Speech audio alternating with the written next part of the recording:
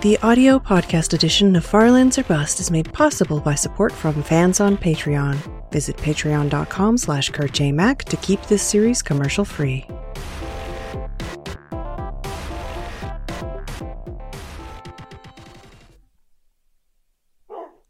Hello, ladies and gentlemen. My name's Kurt. Welcome back to Farlands or Bust. Get a load of these numbers, my friends. This is episode 626 for your Saturday, November 26th, 2016 of season 6 of Farlands or Bust. How many more sixes can we fit into this? That's about it, actually. Oh, but yes, welcome. Ooh, Wolfie, you appear to have a strobe light emanating from within your body. Crazy offset terrain jitter problems there. But yeah, welcome back. My name is Kurt, and we're going to be walking to the Farlands today. Wolfie's excited. Wolfie's excited, right? Very excited. How much longer can we do this? Okay, just that much longer. But yeah, let's continue west here in Minecraft Beta 1.7.3 as we continue on in Season 6 trying to raise $60,000. There's a few more sixes we could throw in there. $60,000 for Child's Play charity. Just go over to farlandsorbust.com. Right there on the homepage is the donation widget tracker provided by Child's Play charity. All that goes directly to Child's Play charity. We are currently at $44,767.73. Now, did I see a pig up there, or did I see a pink sheep? Or maybe I saw something running into, running into cactus. I think maybe I saw an animal running into the cactus and taking damage. I saw a flash, a vision of pink on the horizon, but I guess it was not meant to be. So yeah, we're raising money for Child's Play charity, farlandsorbust.com. When we do finally reach that $60,000 mark, is that what we're going for, Kurt? Yes, it is. Then I will finally press F3. Pressing F3 allows us to see how long we've walked. Of course, this all happens then at the culmination of what we call a Flobathon, where we have a live-streamed Farlands or Bust marathon, where I'm just walking for an absurd amount of time live on twitch.tv. I almost said .com, because that's a joke. Twitch.com/TV/KurtJMac. And yeah, at the end of that, live before a live studio audience, we press F3 to see how far we've gone. It's been a while. I was about to say, it's a momentous occasion, but it's been so long since the last one. But 2 Mays ago. May 2015 is when we last held the Flobathon live stream and pressed F3 at the end of it and found that we were 2.2 million blocks from spawn. How far will we be next time? Donate to Child's Play charity to find out. Plug. And yeah, tis the season for giving. Of course, I'm recording this a day early on Friday, not live. Previous Saturday episodes had been recorded live, but I'm actually running a bit behind, actually. Quite the opposite of the word that came out of my mouth. I'm running a bit behind on actually some questions that I received last Friday, so I figured I would record this just for the YouTubes to get those through and get this up, and then I'll just live stream. I'll just live stream something else later today. But yeah, it's been quite a while since we've had a Flobathon. Let's get on over to farlandsorbust.com.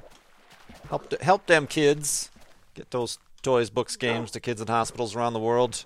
Much appreciated, my friends. Much appreciated indeed. And I'm recording this, like I said, on Friday, Black Friday. I am restraining and refraining from the purchasing of retail goods. It seems a bit much. A bit much, if I can say so. I mean, the only thing I need is a strong word as well. I'm doing fine without.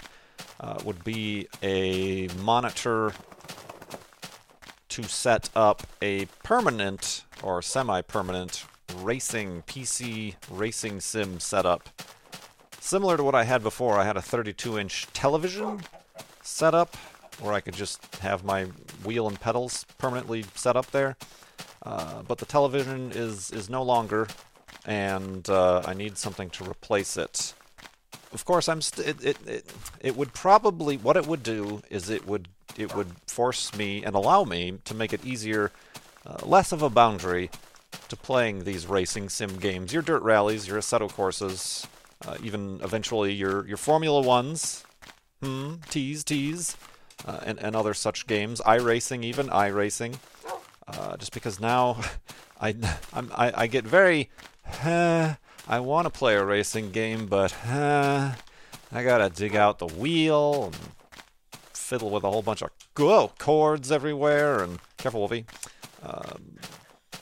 Try to attach it to the desk properly, and then the desk shakes all weird. And having a permanent setup would be like, oh, all I have to do is turn my chair slightly to the left, and here I am in front of my permanent racing setup. So yeah, I'd have been keeping an eye on like monitors. I should just get a cheapo one, because the only thing it's going to be used for is racing games and console gaming. So really, I shouldn't even worry about the 1440p's or the 4Ks or anything like that, because it doesn't matter. I'm not going to be recording in that. So just get a normal 1080p monitor. I'm thinking, I liked the 32-inch. I had a 32-inch television. I liked the 32-inch size. A lot of people complain in reviews about 32-inch monitors that are only 1080p is like, oh, the pixels are so big and the text is fuzzy. Well, I'm not going to be doing spreadsheets or anything on this. I'm literally just going to be playing video games, so the pixels probably don't matter at that size, and I certainly didn't notice it with the television, the 32-inch television. So maybe I should just go with the cheap. Even I would go as far and as completely off character as to just get a standard TN panel. That way I can't complain that the input lag in Dirt Rally is what's causing me problems. Just get a gross and disgusting poor color reproduction TN panel with 32-inch size. There were some that were curved that seemed interesting. My main problem is a lot of them at that size have a glossy screen surface. I do believe I want to stick every monitor I've bought so far have had the matte, the anti-reflective, like what I would associate with a computer monitor. I don't want a glossy. That's some of my problem with laptop computers as well, is that all the screens are glossy or touchscreen glossy, and I'm like, nah, I don't need to see myself in the reflection while I'm playing video games. I want a matte, anti-reflective screen. 32 inches, 27 would be alright too. I worry about 27 being just slightly too underwhelming. I'm not going to do a triple monitor surround setup, and I'm not going to get an ultra-wide monitor, as was also been recommended, because these whoa, that's lava. Because these are things that I need to record for, and I'm not going to record in ultra-wide because YouTube doesn't display in ultra-wide. YouTube displays 1080p, and yes, I know I could do 2K 1440p for YouTube, but I really don't think it would be worth it. I don't think that many people, if any people, really watch videos of that size. I'll have to look at the statistics, but I'm not sure that would be necessary. I'm pretty sure my computer could record 1440p 60 frames fairly effortlessly. The rendering and file size would be a detriment to that, so I don't know. I'm keeping my eye, but then again, those type of monitors are generally already pretty cheap, so I'm probably not going to find any, and I haven't found anything that's worth diving into, and I'm just kind of refraining. I don't even need. It's not a need. It's a want. It's a convenience. So I'm going to maybe just opt out, and I'll just live stream for the rest of the day to stop myself from making any impulsive, compulsive, commercialistic, retail frenzy-esque purchases on this very Black Friday. Instead, I'll donate to a charity of my choosing. Perhaps Farlands of Bust at farlandsofbust.com. Bing! Wow, that was a big roundabout way to come back to that, wasn't it? Oh, man, let's get to the questions here. let's go to the questions from donors to Child's Play charity. Speaking of which, Caveman asks, what is your earliest memory if it's not too personal? I don't know, as like a 2 or 3 year old, if there is much of a story I could tell that would be too personal at that age. I do have an earliest memory, and it's kind of funny you ask this, because my sister, well, I don't know where she found it, but an old school writing project from school of mine must have been, write a couple paragraphs, write the story of your earliest memory, and there it was.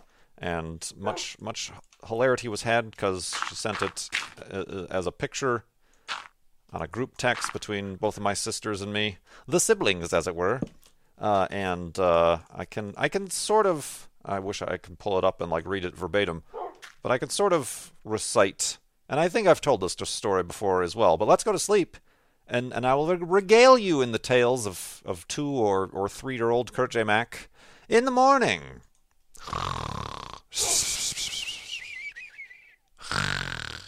And awakeness. And earliest memoriesness. Ooh. Is that a skeleton or a zombie? That's a skeleton. He's happy to be alive. I'll let him live. I'll let him continue with his happiness.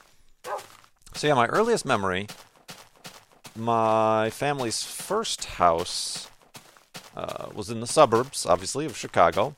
And perhaps a lot of you who don't live in the United States, or even the Midwest of the United States, might not be familiar with what a tornado siren is. Tornado sirens are set up throughout most home kind of suburbs, residential neighborhoods of the Midwest of Tornado Alley, of which Chicagoland is a part of and has actually had a few deadly tornadoes in the past, but not as frequently visited by the tornadic activities as, say, your Oklahomas, your Kansases, those more lower down in the prairie states. But still a thing that requires tornado sirens. There was one right down the street from this house. Actually, all the houses I've lived in Illinois have had tornado sirens right down the street. But as a young kid, it was the scariest thing in the world. The scariest thing in the world to me. There was a playground right next to the tornado siren, like a field and a playground and a swing set and stuff. And I hated going to that. I liked playgrounds, but I hated going to that playground because at any moment, that tornado siren could go off. They always test the tornado sirens on the first Wednesday of the month, every month. But as a small child, I didn't understand months or time or weeks or days or schedules, so I just thought that at any random point at any day, this tornado siren could go off. So it always scared me. They're very loud. Very similar to air raid sirens, I suppose, is what they sound like, and the technology they're based on. If that means anything to anybody, or I'm sure if you live in some sort of coastal land, like a tsunami siren or something like that, or hurricane or whatever. So yeah, always scared of the thing. My earliest memory that I can recollect, it might be out of order. I have little snippets of other memories. It might not even be the earliest. I don't know chronologically. There's one memory I have where I touched an electrical socket and got electrocuted. That one might have screwed up some of my memories. There's another one where I fell between my bed and I rolled off the bed, but in between the wall and the bed, and got trapped and was very frightened at that. But this one in particular, sunny day, normal day. It must have been the first Wednesday of some month or something like that. But my older sister, my youngest sister hadn't been born yet. My older sister and myself, I remember, it must have been a summer day, obviously. We were given popsicles by our mom. And we were eating the popsicles in the front room over the coffee table, probably. Yeah, coffee table. And of course we had, as sticky little kids, my mom gave us paper towels to eat over the paper towels. Don't drip on the carpet. And just enjoying our popsicles on a warm summer day when, lo and behold, the tornado siren went off and freaked me out. of course, I had this popsicle that I was enjoying very much in my hand, but my default reaction to Tornado Siren, very loud noise, would be to cover my ears. I only have two hands, and one of them is occupied with popsicle. So what I remember, this is like a really boring story, but what I remember is having to choose between my eardrums, my frightened little eardrums, and the popsicle, and my eardrums won. So I remember having to place my popsicle down on the paper towel on the coffee table to cover both my ears until the Tornado Sirens test was done. I don't know if I was crying or not. It must have been traumatic for it to have stuck into my memory like this. And by the time the Tornado Siren was finished wailing, my popsicle had mostly melted and gotten stuck to the paper towel, thus ruining a perfectly good popsicle. And that, my friends, is my earliest memory that I know of, that I think I know of. And for all I know, this could have been a dream. This could have all happened in a dream. It's very difficult to discern early memories from fact or fiction or dream or imagination or whatever. But that's what I remember. I remember the Tornado Siren down the street was the scariest thing in my world at that point. Oh, man. So yeah, thank you very much, Caveman, for the donation and the question. Cone Dodger asks, or says, I remember you talking about many an elevated hidey hole ago, having feelings about deja vu. Do you find it, deja vu, comes and goes in spurts? I seem to go years at a time without feeling those feelings, and then all of a sudden, bam, months of constant occurrences. There's no hope for me, but do you still get these feelings now and again? Do they go in phases? Is this question wording too long now? Will you actually read all of this? Unlikely. Oh, likely. Oh, hell, wow, look at this place. Very likely. Yeah, I think I do remember talking about deja vu. And honestly, again, it kind of relates back to like what your earliest memory is. It starts to kind of trigger those feelings. And I will agree. I've never given it too much thought, but the deja vu feelings do indeed end up seemingly happening in spurts. It has been a while for me. I'm trying to think. It was kind of recent that I had a deja vu feeling, and it does always seem, for me anyway, to be related to dreams. My deja vu experiences, I feel like, are not like, oh, deja vu, this has already happened in my life before. It's always, oh, deja vu, this literal movement of time and the events that are transpiring I've dreamed before is the deja vu I experience. And it ends up making me queasy and sick to my stomach. And really, really strange. And then sometimes the really intense deja vu-ness gets me tunnel vision problems and like dizziness. It tends to lead into dizziness, which is interesting because I have looked into these feelings of deja vu and whatnot, and they seem to be related loosely or conclusively to also symptoms of epileptic seizures. I mean, nothing to laugh about, but just kind of that escalated quickly, didn't it? We went from having little innocent deja vu moments to suddenly seizure time. And I don't know. I've never gotten checked for it. I've never had a full-on seizure or faint. I've never fainted or anything like that. I've never fainted, period. Has anybody ever fainted? How does that work? I've never fainted ever in my life. But the deja vu experiences, I would say, would be as close to fainting as I would seem to get. And yeah, it's that weird sickening feeling, and I can kind of recognize it as it's approaching. And I know it's all false. It's all false. It's not that I dreamed these events before It's simply the brain is doing whatever it does to have that feeling like this has happened before. It's kind of tricking you into thinking that this all happened before, or whatever. It's very interesting. The brain is a strange little glob of goo, isn't it? So yeah, I don't know. It's been a while for me as well. But yeah, generally, and maybe it is just like a phase or some sort of mental. Come on, Wolfie, I want you to come up here so I can take a screenshot. Screenshot time! Wires getting crossed. A little bit of a kernel panic or something, Here we go. Boop. Boop. Kind of a quaint little floating island scene. That is very interesting. And it used to happen... Yeah, the way I can think of it is that it used to happen a lot. Similarly with, like, the sleep paralysis, or definitely the Alice in Wonderland syndrome tended to associate itself with me being sick and probably just being out of energy and exhausted physically from being sick, whether or not it would be with flu or cold or whatever. So I'm sure the deja vu stuff was very similar.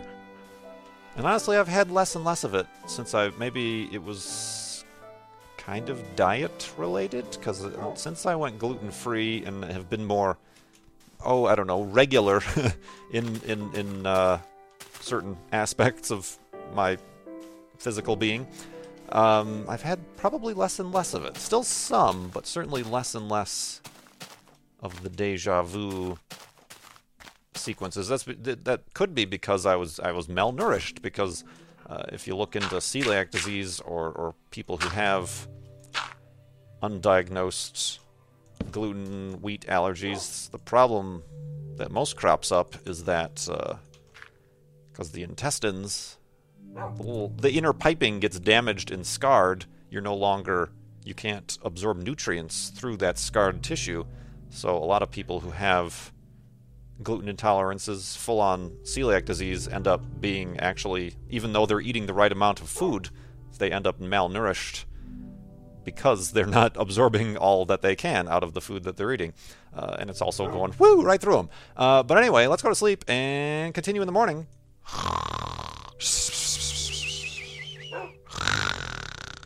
And awakeness. And we let some creepers spawn this, didn't we? We can deal with these. We can deal with these scumbags. How about from a distance? Pow! Oh, that was way off. Oh, there's a whole bunch of them. Boom! Bam! Oh, that guy despawned. He's like, I ain't having any of this. Look at this dead-eye shot. Pow! Right in the kisser. Right in the kisser. Let's pick up some of these arrows that I missed with. Ooh, left some gunpowder for me. Let that be a lesson to you. Huh? See what I did there? You see? Tell that to all your friends. So yeah, hello, excuse me. It did, at some point, there were a few instances of frequent deja vu, dizzy, nausea-ness that made me slightly concerned, that I did consider, asking a doctor about it. But it never, I guess, that's kind of the way I work. This is a strange thing happening with my body that certain research shows it might be a serious problem. I don't think I'll make an appointment. I don't think I'll bring that up to a doctor. I don't think I have a doctor. I don't think I'm going to have health insurance next year. All that sort of stuff happens. So, yeah, I probably have, many things slightly wrong with me that could lead to more serious problems that are going unaddressed. Woo! Fun times indeed. Let's see here.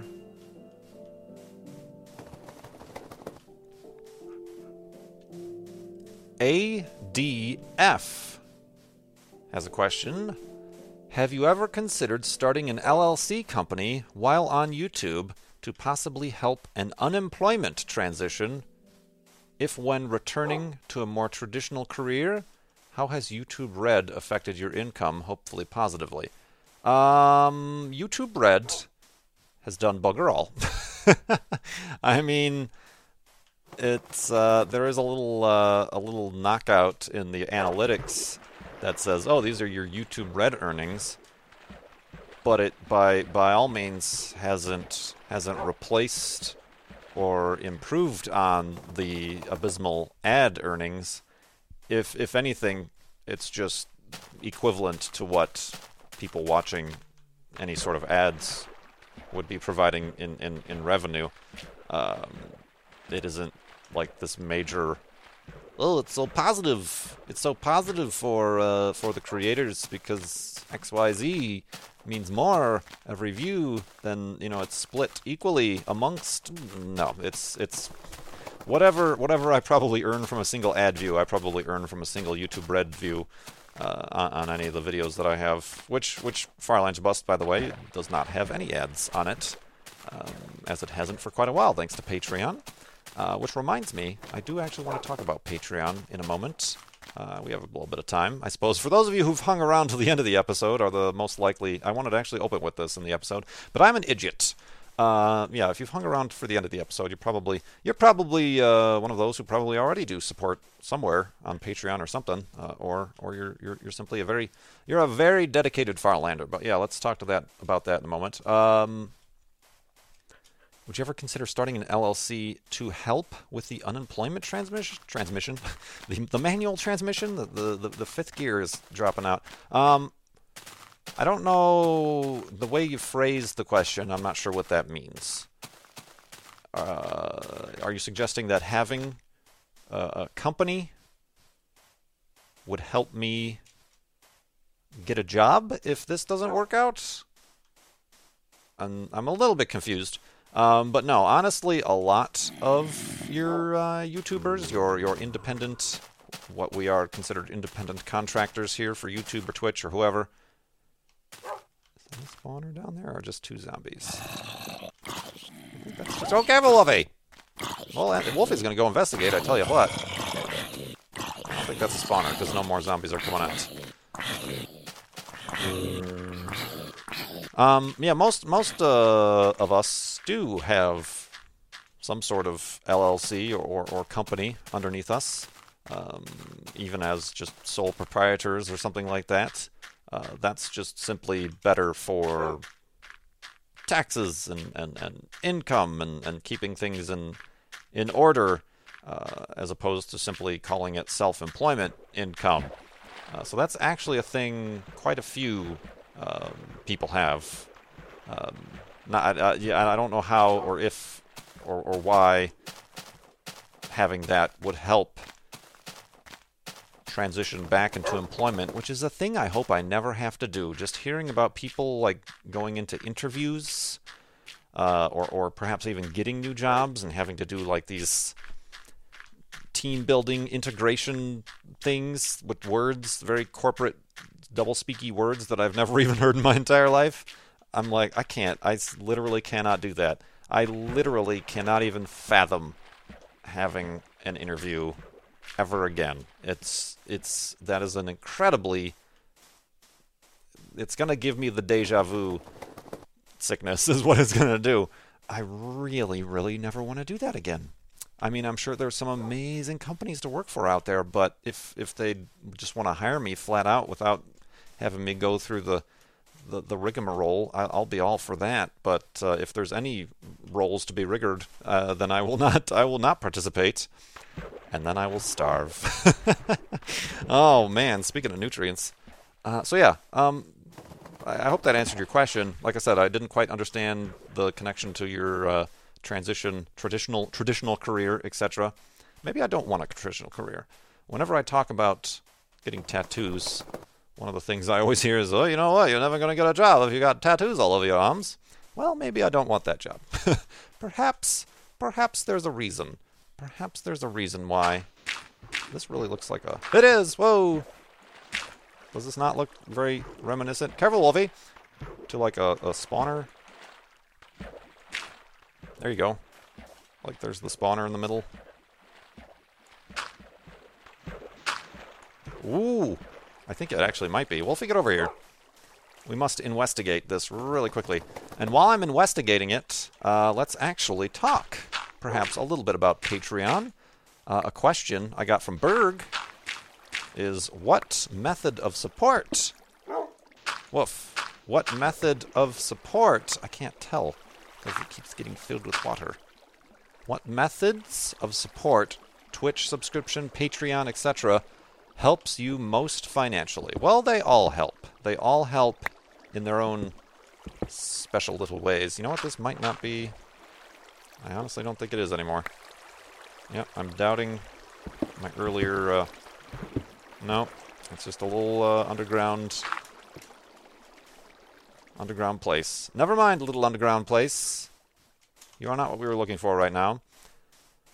Anyway helps. The sub on Twitch helps, because having those subs, having those numbers, having those viewers, those regular viewers, is a positive reflection of my brand, my channel, to Twitch itself, but then also, hopefully, potentially, other companies, affiliates, potential affiliates, sponsorship deals, whatever might come in the future. So yeah, you have to look more beyond simply the, what cut of my giving you money is going to go to Kurt J. Mac.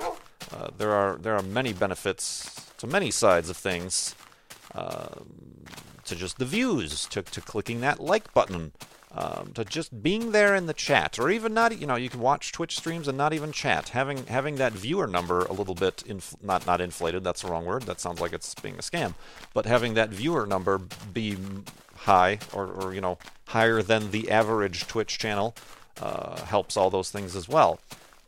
If you're speaking strictly money, then yeah, things like Patreon or direct tips on Twitch, more of that goes directly to me.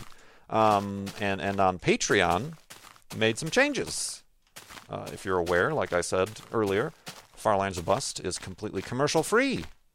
That was one of the tiers that unlocked right away, is that every episode I went back and removed all the ads from old episodes of Far Lands or Bust, and every episode moving forward is commercial free. Same thing with the I don't know how to get around this place. Same thing with the podcasts.